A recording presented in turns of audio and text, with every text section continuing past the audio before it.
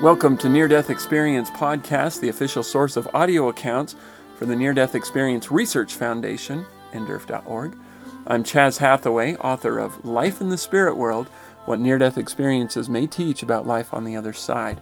And links to both the book and NDERF can be found on our website, which is neardeathexperiencepodcast.org.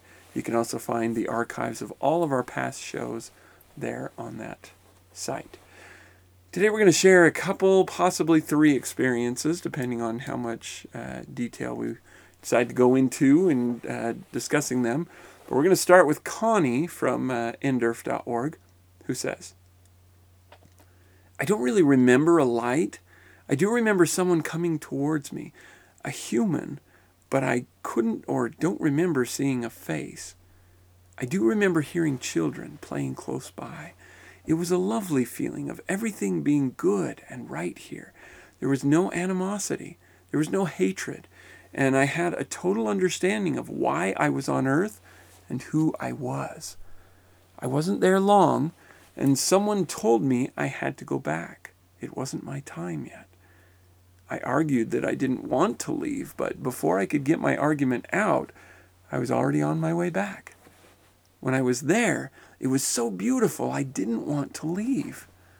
There was nothing mean or bad there at all. It was wonderful. This was the bad place to me. I think she means Earth. This was the bad place to me. But when I was back here, I couldn't remember what it was that I so understood when I was there. I still wonder. It seems as if it was something so simple, so obvious, that I just couldn't believe that I didn't realize it before. I still wonder what it is. I do know that I am not afraid of death anymore. Death is not the end of the world. I believe that we are here for a purpose. Maybe to learn something we needed to learn before we can go there. And that is the end of Connie's experience. Let's go to Maria. Maria says, I felt an energy suctioning me to a bright, big light, then traveling throughout a garden with greenery and a strong smell of roses. I felt the presence of my grandmother, but I never saw her. Also, a musical sound of harps, a sweet, calming melody. Next, I was able to see a surgery room, a patient on the surgery table, and the nursing and physician staff around this person. I was able to see the legs of the patient, but never the face.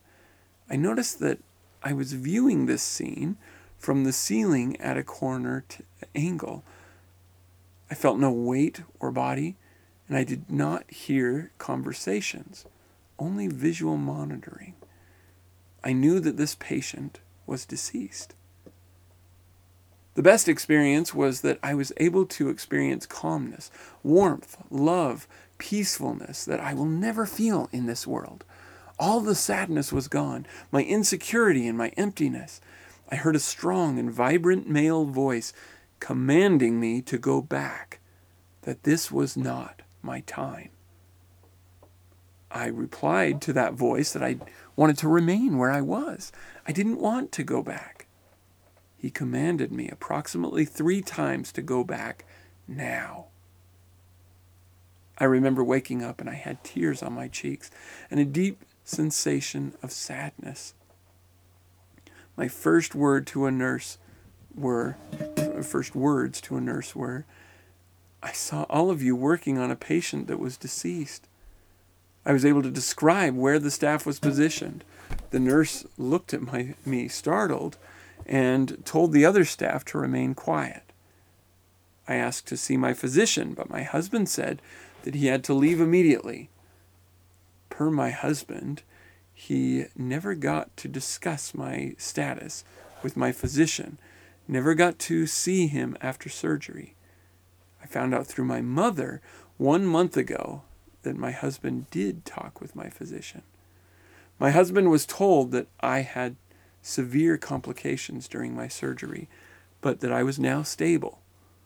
After this event, I experienced visions of angels, angelical music, able to smell my grandmother's essence. And there have been numerous experiences where I had felt her touching my hair or my shoulder while I smell her favorite perfume and her cigar. That is the end of Maria's experience. And let's go to a third. This is Pam. Pam says, after falling down, I entered into another universe. I'd rather say into space, in a strong light. I felt wonderfully well. I was no more hungry and didn't suffer any more. It seemed to me that I was able to understand everything and to give, finally, a sense to my life.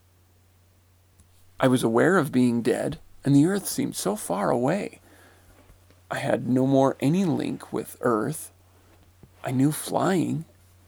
I met other beings who, as me, had no body anymore. But anyway, I could enter them and then know what they had felt and who they were, even if I didn't know them. Then I met Christ himself. I recognized him straight away. I understood he wanted me to go back to earth, but I didn't want to do so. But he told me it was not the time for me, and that we'll see each other again pretty soon. I'm very attached to my family, but at this moment, this had absolutely no importance at all. I had no opportunity at all to make contact with earth or people living on the earth. And I was not any more interested in doing so. I had been attracted back to earth, and when I woke up, I was very, very angry against my family who helped me to breathe again. That is the end of that experience. Okay, so let's talk about these three experiences for a moment. First off, Connie says that the first thing that she sees coming toward her, she doesn't remember a light, but she does remember someone coming toward her, a human, but I couldn't or don't remember seeing a face. There is something about that is very common, that seeing people on the other side, I don't know if it's that they're lacking a face. I doubt they're seeing this, just plain skin. I suspect that they're seeing just light where a face should be, or that maybe their face is so bright that it's hard to make out a face. And yet that doesn't put any hampering on the ability to recognize individuals. In fact, people are able to recognize individuals even before they see them. They'll suddenly say, "Oh, Grandma," and then they'll turn around and Grandma is right there. They know that she's there. They know exactly how far she is from them. They know exactly what she's thinking, feeling, so forth.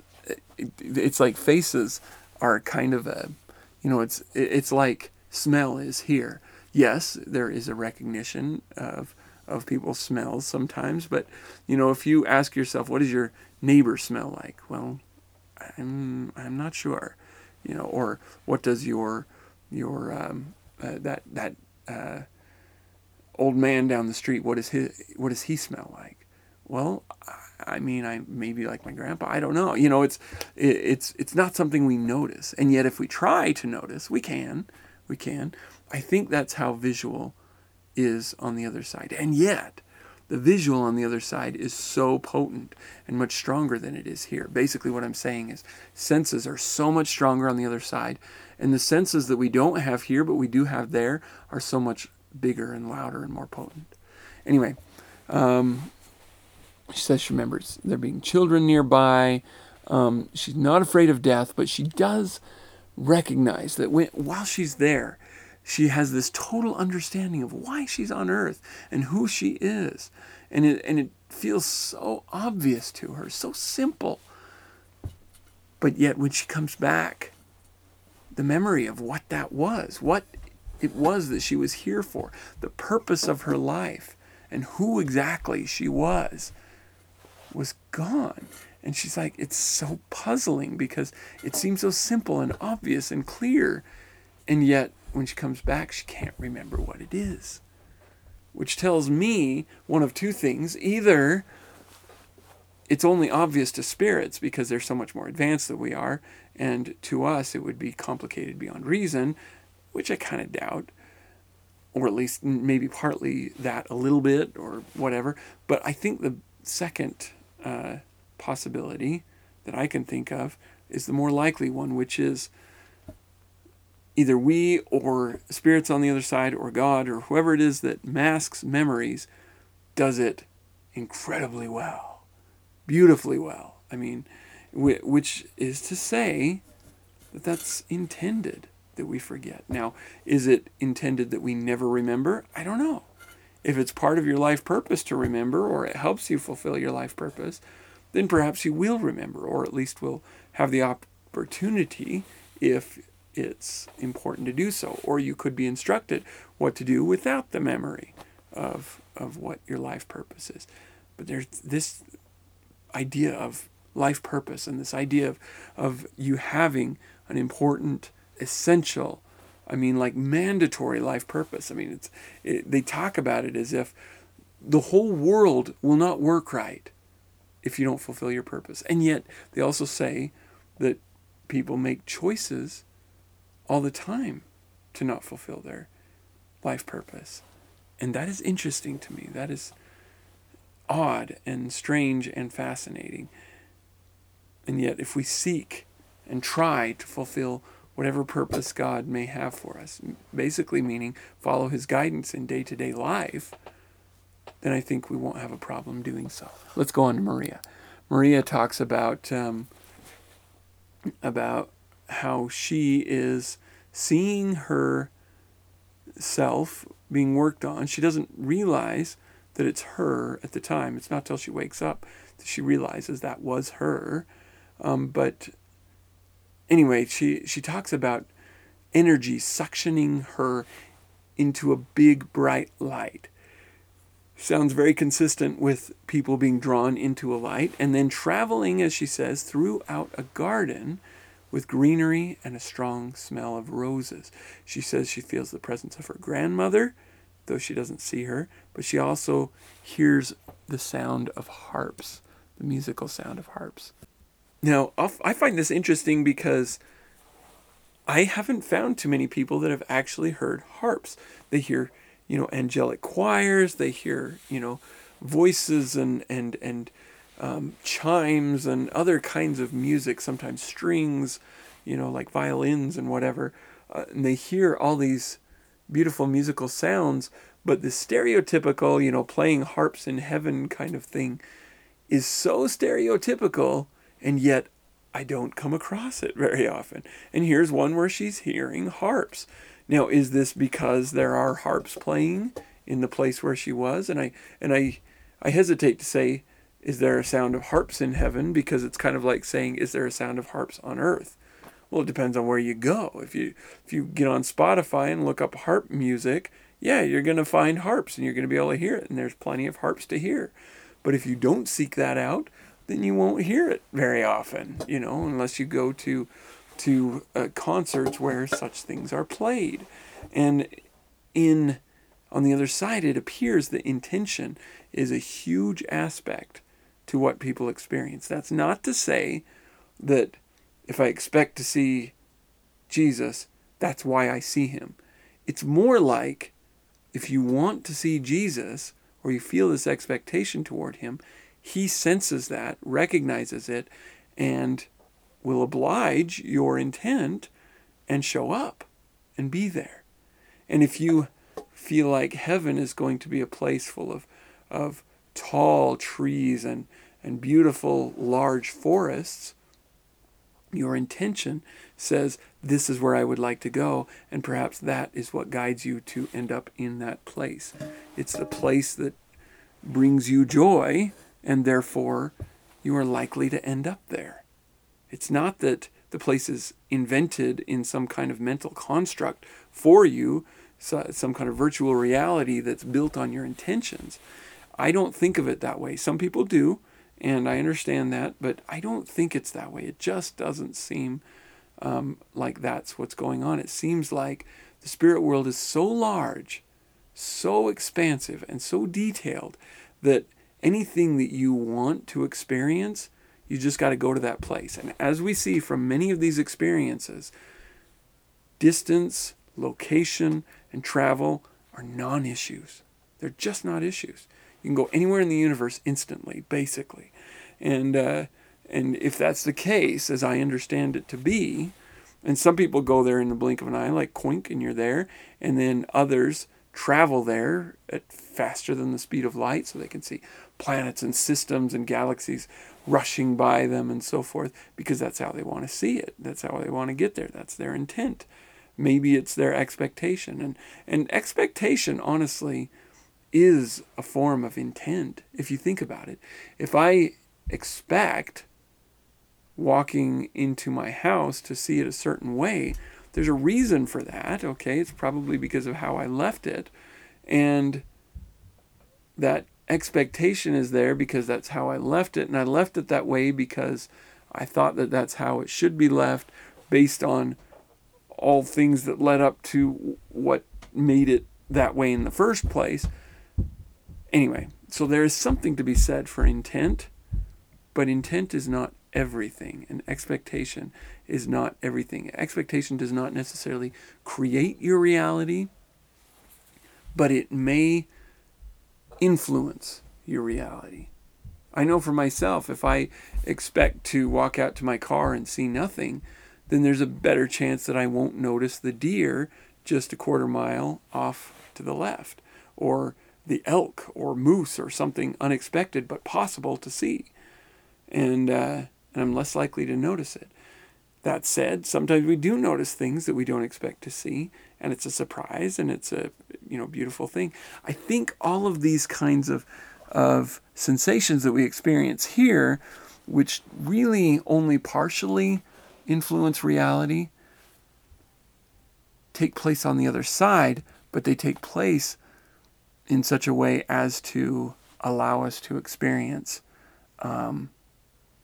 things that we might expect to experience, because that's our idea of what heaven is. And so we're taken there. I don't know. I think I'm kind of going in circles there. I hope the message, or at least the intent of my message, came across, which is that just because something is what you expect, such as the sound of harps, doesn't mean there aren't harps. It just means that if you're expecting that and intending to encounter that, you're more likely to do so, because there's places where that is. Anyway, okay, so when she returns, she has some after effects. She talks about experiencing visions of angels, angelic music, and the smell of my grandmother's essence. And now I'm not sure what an essence smells like. If it's just that general smell of a person that, oh, that smell reminds me of grandma or whatever, or smell of a baby or whatever, all the fluids and shampoos that they use, whatever. I don't know if that's what she means or if there's something more. But having the gift to be able to smell someone's essence is pretty cool, because that means often when a spirit visits an individual, say a deceased parent or something, often smell is one of the senses that is triggered in that. I'm not sure what it is about smell, but smell seems to be a very common sign of the presence of a loved one. Okay, so Pam. In Pam's experience, she, like Connie, suddenly experiences a sense of knowing why she's on earth and why she's doing what she's doing. She says, I was no more hungry, didn't suffer, and it seemed to me that I was able to understand everything and to give, finally, a sense to my life. She's able to sense that.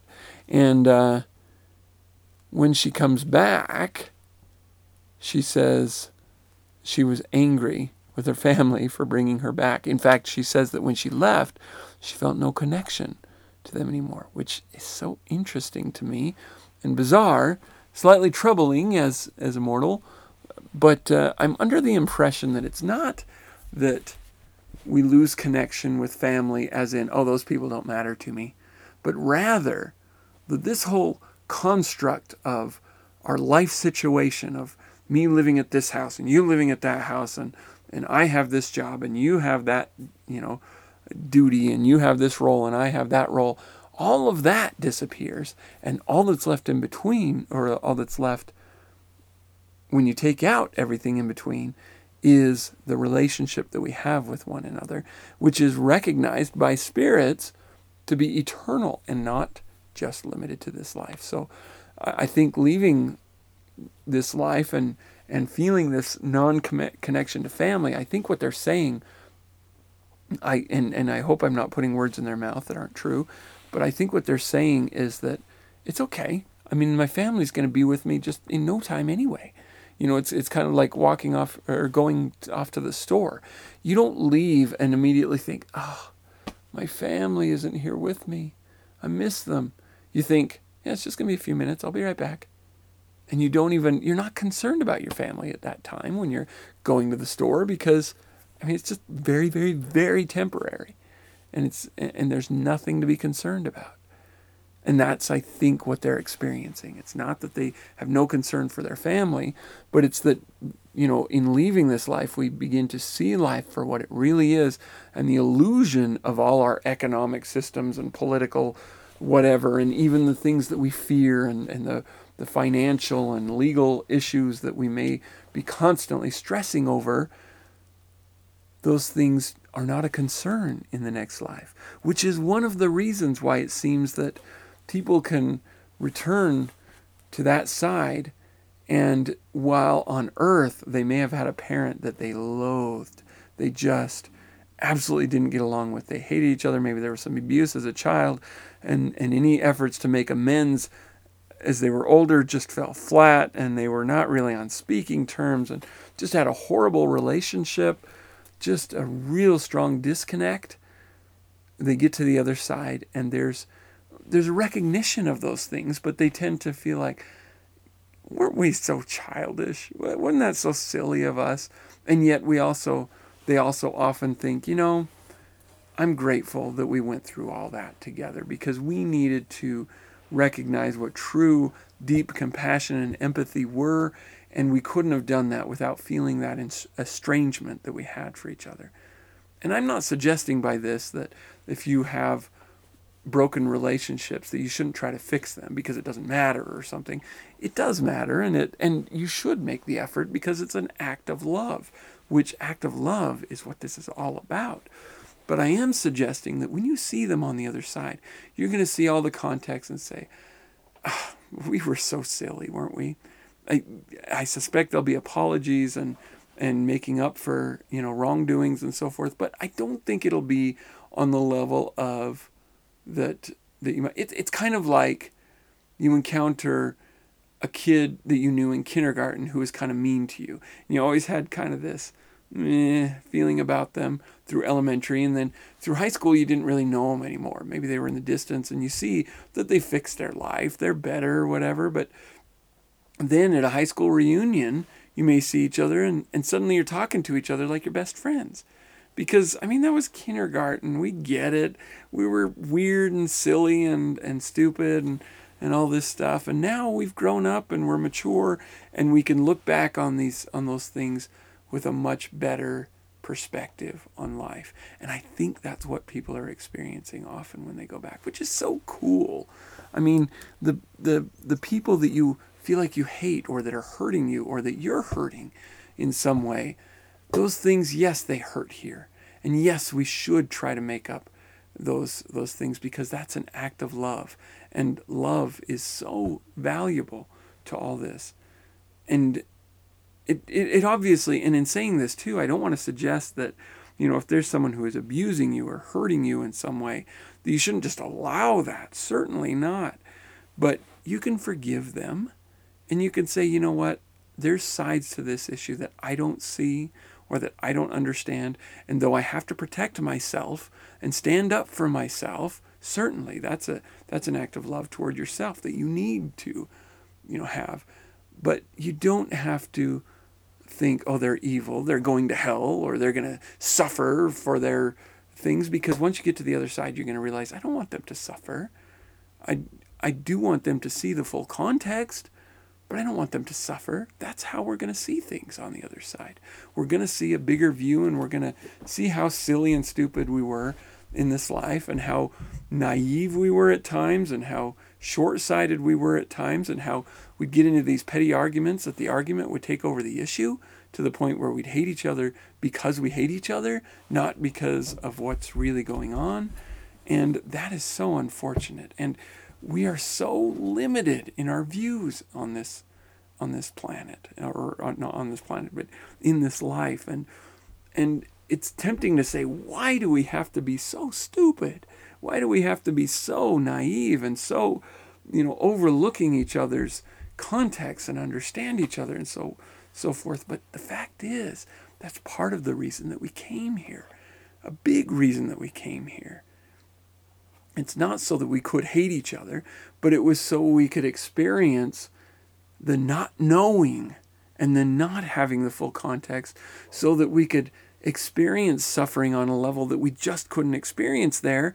And then in so doing, we can learn to transcend the suffering and to be able to overlook people's shortcomings, to be able to say, look, I can't let you hurt me again, but I recognize that you're hurting too in a different way, and maybe even in the same way. And we've hurt each other, and we can have compassion for each other and recognize that one day we're going to look back at this, and in the spirit world we're going to see each other and say, man, we were kind of idiots. It's so good to be able to look past that now. And I think that's how it's going to be for a lot of us in a lot of ways, and all of us in many ways. So anyway, if you would like to leave a comment or share your own experience or ask a question, you can do so by emailing near-death-experience-podcast@gmail.com or by calling 970-NDE-CAST. You can also support the podcast by either purchasing the book Life in the Spirit World, or by going to patreon.com/NDEcast and becoming an ongoing monthly contributor. If you do that, you'll also have access to an extra episode of the show each week. And with that, thank you, all of you again, so much for listening.